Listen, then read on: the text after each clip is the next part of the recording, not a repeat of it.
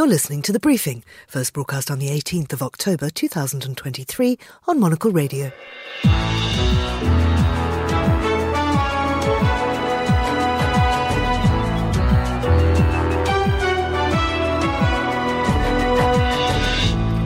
Hello and welcome to The Briefing, coming to you live from Studio One here at Midori House in London. I'm Georgina Godwin. On today's programme, US President Joe Biden is in Israel. We'll hear about his meeting with Israeli Prime Minister Benjamin Netanyahu.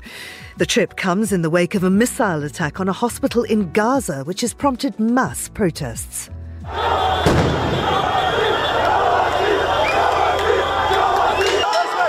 We'll look at the global reaction to the loss of at least 500 Palestinian lives in the attack. Venezuela may be taking tentative steps back to stability as the government and the opposition reach an agreement on electoral guarantees. And then, this is the first major war fought in an era where there are ubiquitous smartphones. There's access to the internet, even in the war zones. We'll hear from retired US Army General and former CIA Director David Petraeus. All that right here on The Briefing with me, Georgina Godwin.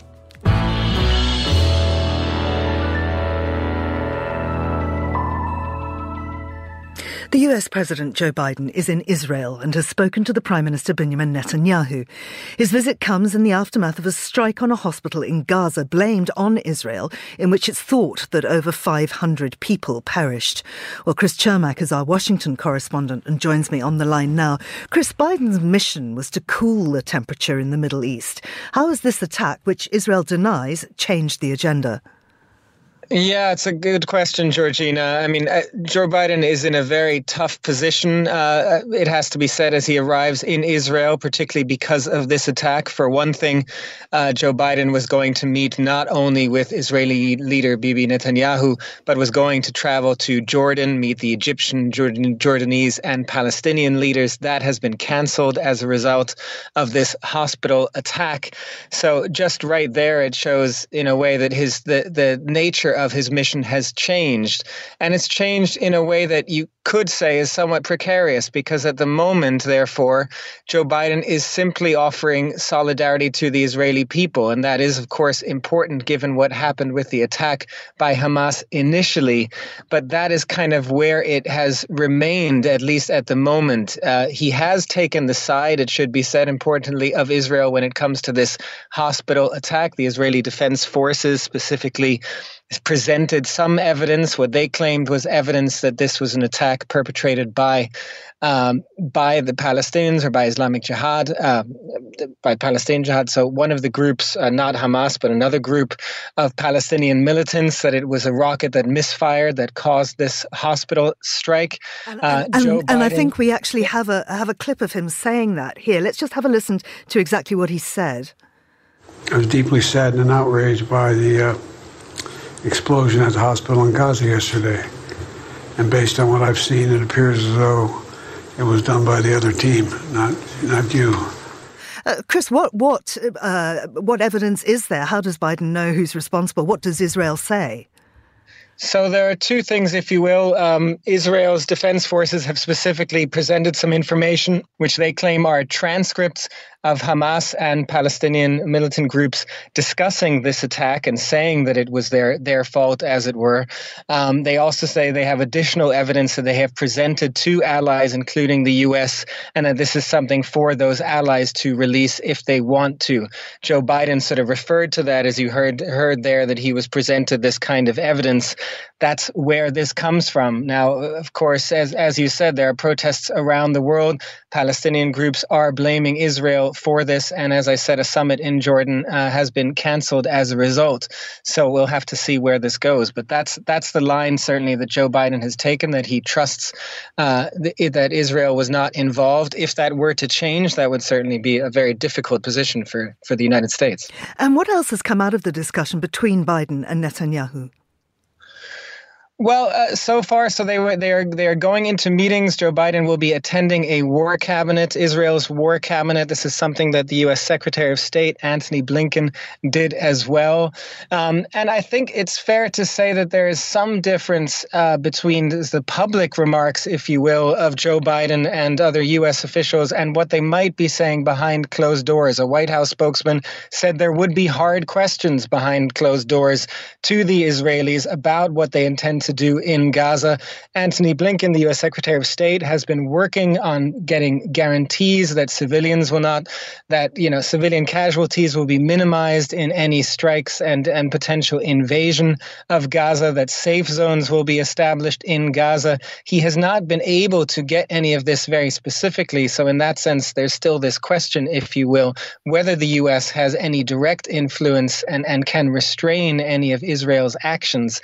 Outwardly, when it comes to Joe Biden, his comments just before meeting with Bibi Netanyahu, they don't speak of restraint. They don't speak of de-escalation in this conflict. Those are the kind of words that the U.S. has specifically even told its diplomats to avoid. At this point, they fully support what Israel is doing. They say Israel has a right of self-defense, and they have not taken the line of Arab nations, for example, who say that what Israel is doing goes beyond that right of self-defense. This is not something the U.S. has said.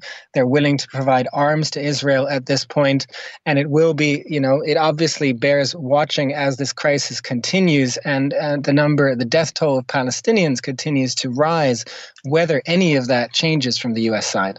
And Chris, just very briefly, how much can the US actually do, given that there's no speaker currently in Congress? I mean, can aid for Israel be approved?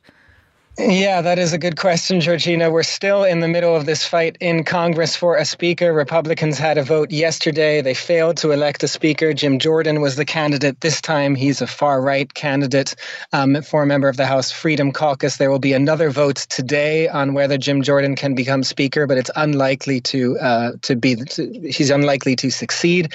Until there is a speaker, there is nothing much that can happen when it comes to aid for Israel, Ukraine, anything else. No actions can be taken by the House of Representatives. What might happen if this drags out a little bit further is there are some plans to empower the interim speaker, Patrick McHenry, who currently basically has no powers except to call the House into session. There is some talk of empowering him to bring laws to the floor, to sort of give him a small amount of powers, if you will, to get something like aid to Israel through Congress. That's something that's being discussed. Even some Democrats support the idea of giving McHenry those powers. And that would allow perhaps, for example, a bill, the White House wants a bill there's talk that the White House is pushing a bill of as much as $100 billion for Israel, Ukraine, but also border security in the United States and potentially even Taiwan. That is something that might go through the House of Representatives and the Senate if we can agree on at least some kind of interim solution while Republicans continue to bicker about who should become the Speaker of the House. Chris, thank you very much indeed. That was Chris Chermak, and you're listening to The Briefing on Monocle Radio.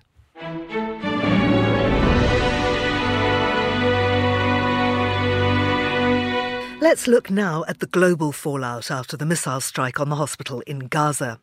Reem Momtaz is a consultant research fellow at the International Institute for Strategic Studies, specialising in EU and Middle East politics and security. She joins me from Paris. Reem, many thanks for coming on the show. There have been a number of protests. Can you give us some more detail, please? Thank you for having me. Like you said, this explosion at the hospital seems to have struck a very, very big chord with people around the Arab world, around the Muslim world as well. We saw yesterday the first big protest in the West Bank since the beginning of this round of conflict between Israel and Hamas. We hadn't seen such big protests in a while. We're also seeing a lot of anger, especially also unusually official anger. We saw statements, very strongly worded statements from Saudi Arabia, from the UAE, a country that has normalized relations with Israel, but also quite a dramatic step taken by the King of Jordan, who not only called it a war crime, but also canceled a summit he had planned with the US president and the Palestinian Palestinian Authority President Mahmoud Abbas. How serious is it that that planned summit is now not going to go ahead? Well, we have to wait and see how today unfolds and what the latest information about what exactly happened at the hospital brings to light. Also, it will depend on the diplomatic connections and conversations that can and will take place between the U.S. president and his various allies. As you know, the U.S. president is now in Israel. Will the attack make a difference to Israel's supporters if they believe that the IDF was responsible? At this stage, I don't think it will, because you have to understand that, the Israeli population feels extremely vulnerable right now. Their sense of security has been immensely challenged by the Hamas attack.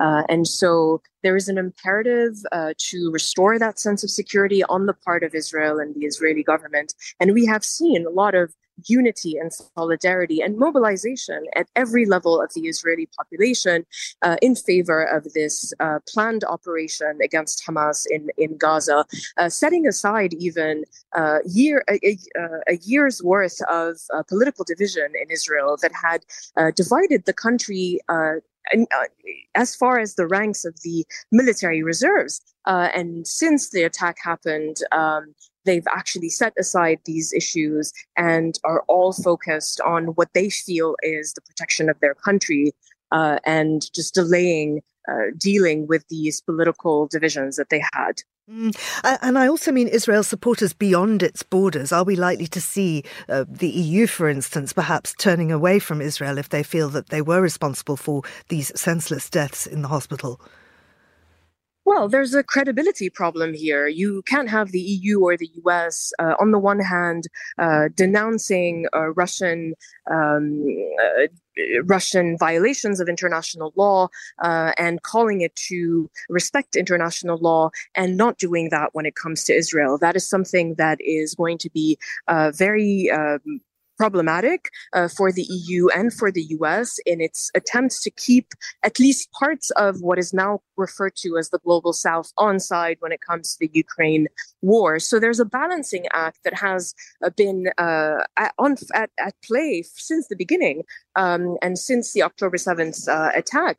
That is why you saw the US president, but also the French president, the EU officials saying that Israel has a right to defend itself, but it has to do so in respect, while respecting international law and while respecting the laws of war.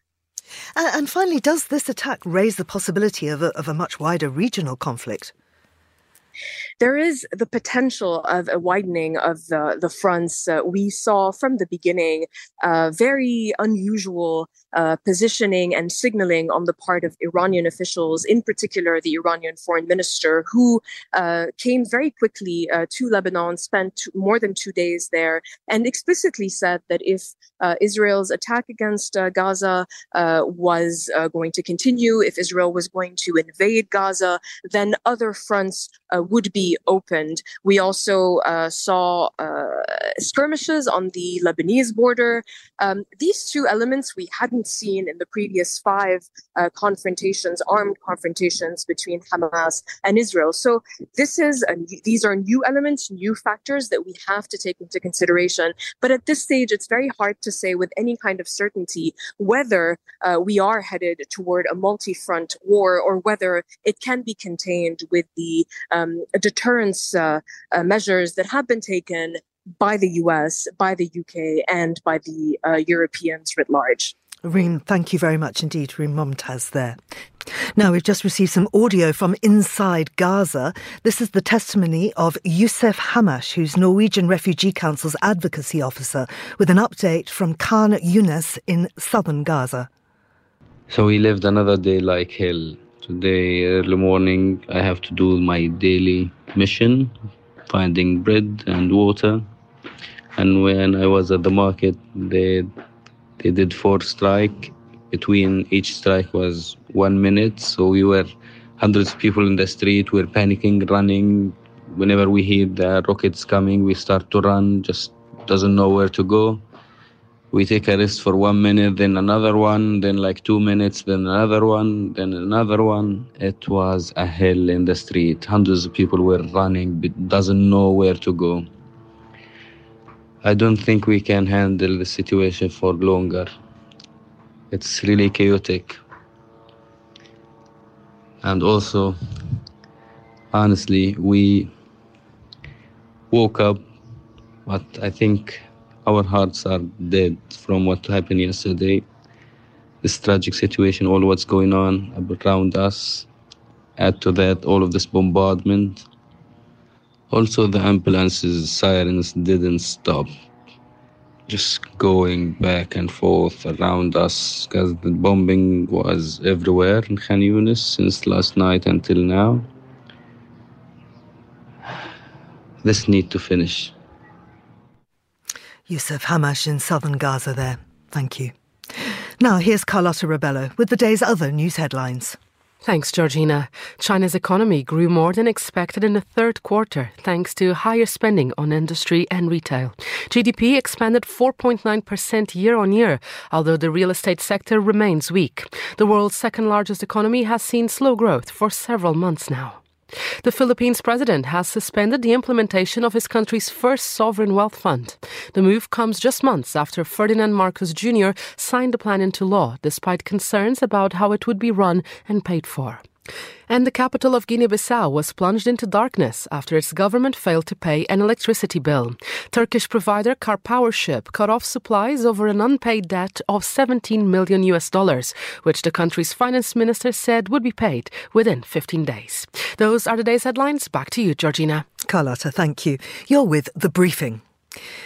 Yesterday, in a meeting facilitated by Norway, which took place in Barbados, Venezuela's government met with the country's opposition for the first time in 11 months. They agreed to electoral guarantees for the 2024 presidential elections, paving the way for possible US sanctions relief. Venezuela's president, Nicolás Maduro, has been in office since 2013 and is expected to run for re-election. The US imposed sanctions on Venezuela to punish Maduro's government following the 2018 election that Washington considered a sham. Well, Andrew Thompson is a Latin America specialist and a contributor to Latin News who provides news, research and consultancy on the region. He joins me now. Andrew, what electoral guarantees have actually been agreed? Well, as far as we can tell, there are guarantees that there will be international observers from the European Union and various other organisations, which is quite significant. And there will also be a series of other, they're rather loosely worded commitments, for example, to allow Venezuelan overseas, about 7 million people have fled the country, to get onto the electoral register and to vote. As well as providing access to the opposition to the National Electoral Council, a number of measures of that type, which frankly depend on practical measures rather than just general statements. What does it mean for opposition candidates currently banned from running for office? Well, I think the biggest thing the talks didn't do or haven't done so far is give a commitment that candidates will not be banned. This is particularly significant for Maria Corina Machado, who is, according to opinion polls, the strongest opposition candidate and the most popular, probably the most popular politician in the country. The government of Nicolás Maduro has basically insisted that the bans, which are administrative bans based on alleged irregularities by the candidates, will not necessarily be removed. So that's a bit of a sticking point. And some analysts are saying the failure to give a commitment that Corina Machado and others could participate is reflected in the fact that there were no major relaxations of the US economic embargo of Venezuela. There's talk, and there have actually been meetings and bilateral negotiations between Venezuela and the US government in Qatar. So there is this talk that there will be further relaxations, but Washington has not yet committed itself. So it looks as if both sides are saying we're moving towards some sort of agreement, but extremely cautiously, and the position could still unwind. And what do the US sanctions currently cover? Essentially, there are sanctions on all Venezuelan trade, and in particular sanctions on the oil sector. There has been a relaxation in the last year, which is that Chevron, the only US oil company still active in Venezuela, has been allowed to resume joint projects with the Venezuelan state-owned oil company and to export some heavy crude to the United States. It's quite a complex agreement, and it says that Venezuela cannot be paid in cash. So Chevron's exports will go towards reduction of debt levels. And how crucial are oil revenues to Venezuela's economy? They are about 98% of Venezuelan exports. Venezuela has had one of the world's most spectacular economic declines during the Maduro years. The economy has shrunk by 3/4, and 7 million people have left the country into exile. So it is of truly dramatic proportions. And what's the reaction been like to this deal within the country, and particularly from the opposition?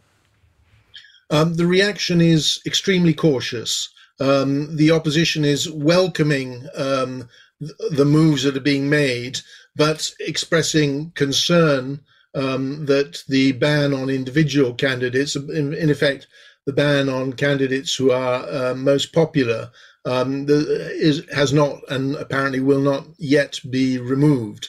We have to bear in mind that the opposition are organising their own primary elections, which will be held next Sunday. And whoever wins that, the polls are saying it's Maria Corina Machado, will then have to, if you like, coordinate the struggle for a greater move towards democracy. And if she wins the primary but isn't allowed to contest the election, what happens then? That's the $64,000 question, which various people in the opposition are trying to resolve.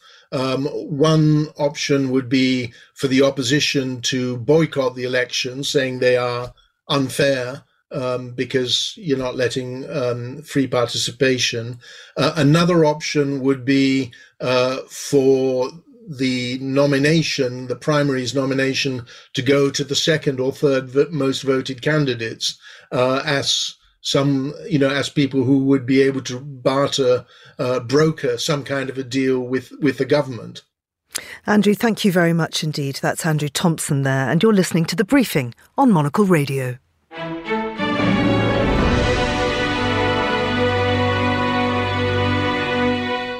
Finally today, Ukraine has carried out a surprise attack against Russia using US-provided long-range missiles to strike 9 of Moscow's helicopters in eastern Ukraine.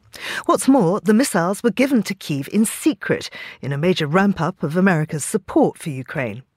Well, earlier this month, Monocle's Andrew Mueller spoke with retired US Army General and former CIA Director David Petraeus on the sidelines of the Warsaw Security Conference. They spoke about General Petraeus' new book, The Evolution of Warfare from 1945 to Ukraine and Kyiv's counter-offensive. General Petraeus, we'll start by looking at Ukraine, because I know your book talks about the history of warfare from the dawn of time up until now. Well, nearly the dawn of time then. Are you seeing anything, I guess, in recent weeks and months in Ukraine that's given you any anxiety at all about being overtaken by events? Well, the evolution of the use of unmanned systems really gallops forward in Ukraine. We have a chapter in the book. Again, this is Conflict, the Evolution of Warfare from 1945 to Ukraine, with the great British historian Andrew Roberts.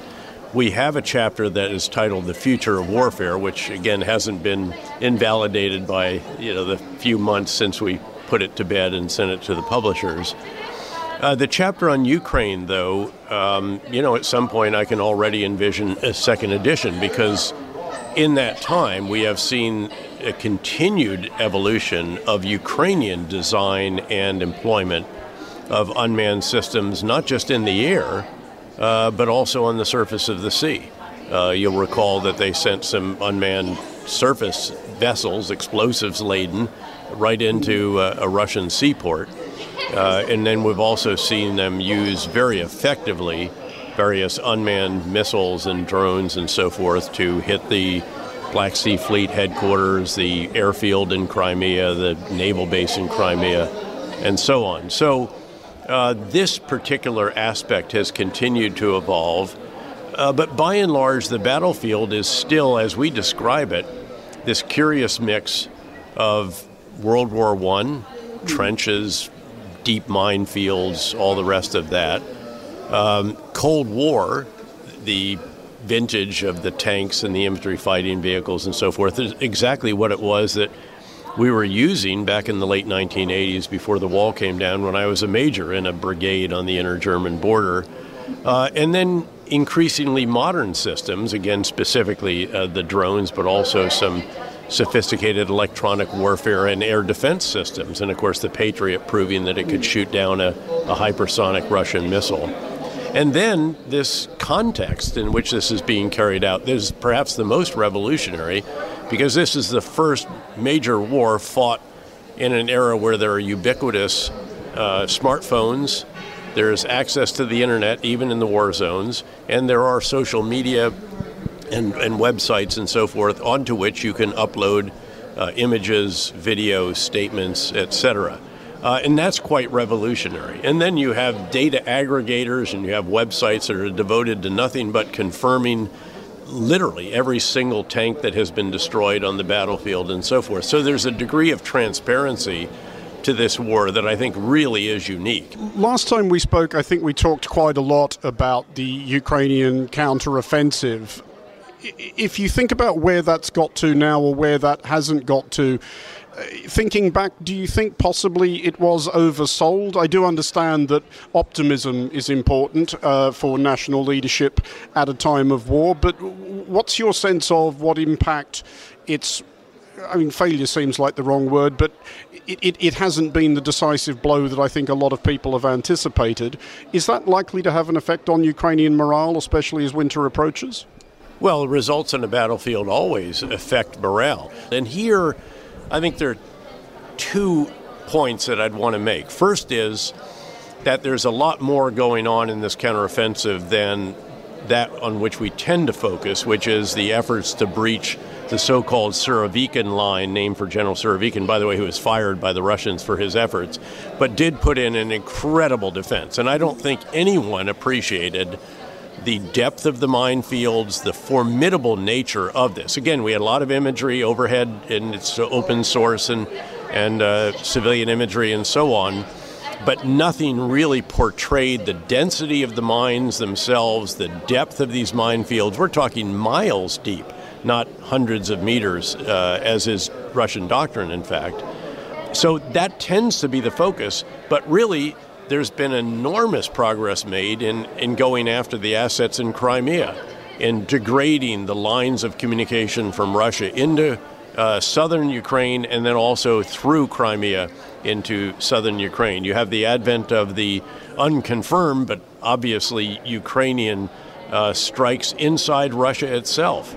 Again, hitting the Black Sea Fleet headquarters, hitting the naval and air bases in Crimea, hitting a naval base actually in Russia proper. All of this will have an effect over the longer term because it degrades the ability of the Russians to support those on the front lines, but it won't be something as immediate and as obvious as progress in the actual offensive. But the bottom line is that it has been very, very hard. I was just in Kyiv a number of weeks ago. I was in there 3 or 4 months before that. It's a more sober attitude, frankly, this past summer, than was the case some months back, because it's been very, very hard. And what we need to do in the West is everything we possibly can to enable the Ukrainians to sustain this counteroffensive as they say they will, which is this is not just a summer or a fall offensive. This is going to go on into the winter. And, rain is not going to slow down. It will slow down tanks and track vehicles that might get mired in the countryside. But infantrymen are going to continue to press forward. And that's the pledge that I heard personally from the Ukrainian National Security Advisor and the Commander-in-Chief, in fact, the senior military individual. General David Petraeus there, speaking with Monocle's Andrew Muller. And that's all for this edition of The Briefing, which was produced by Lillian Fawcett and Carlotta Rebello. Our researcher was Harrison Warlock and our studio manager was Steph Chungu. The Briefing is back tomorrow at the same time. I'm Georgina Godwin. Goodbye and thanks for listening.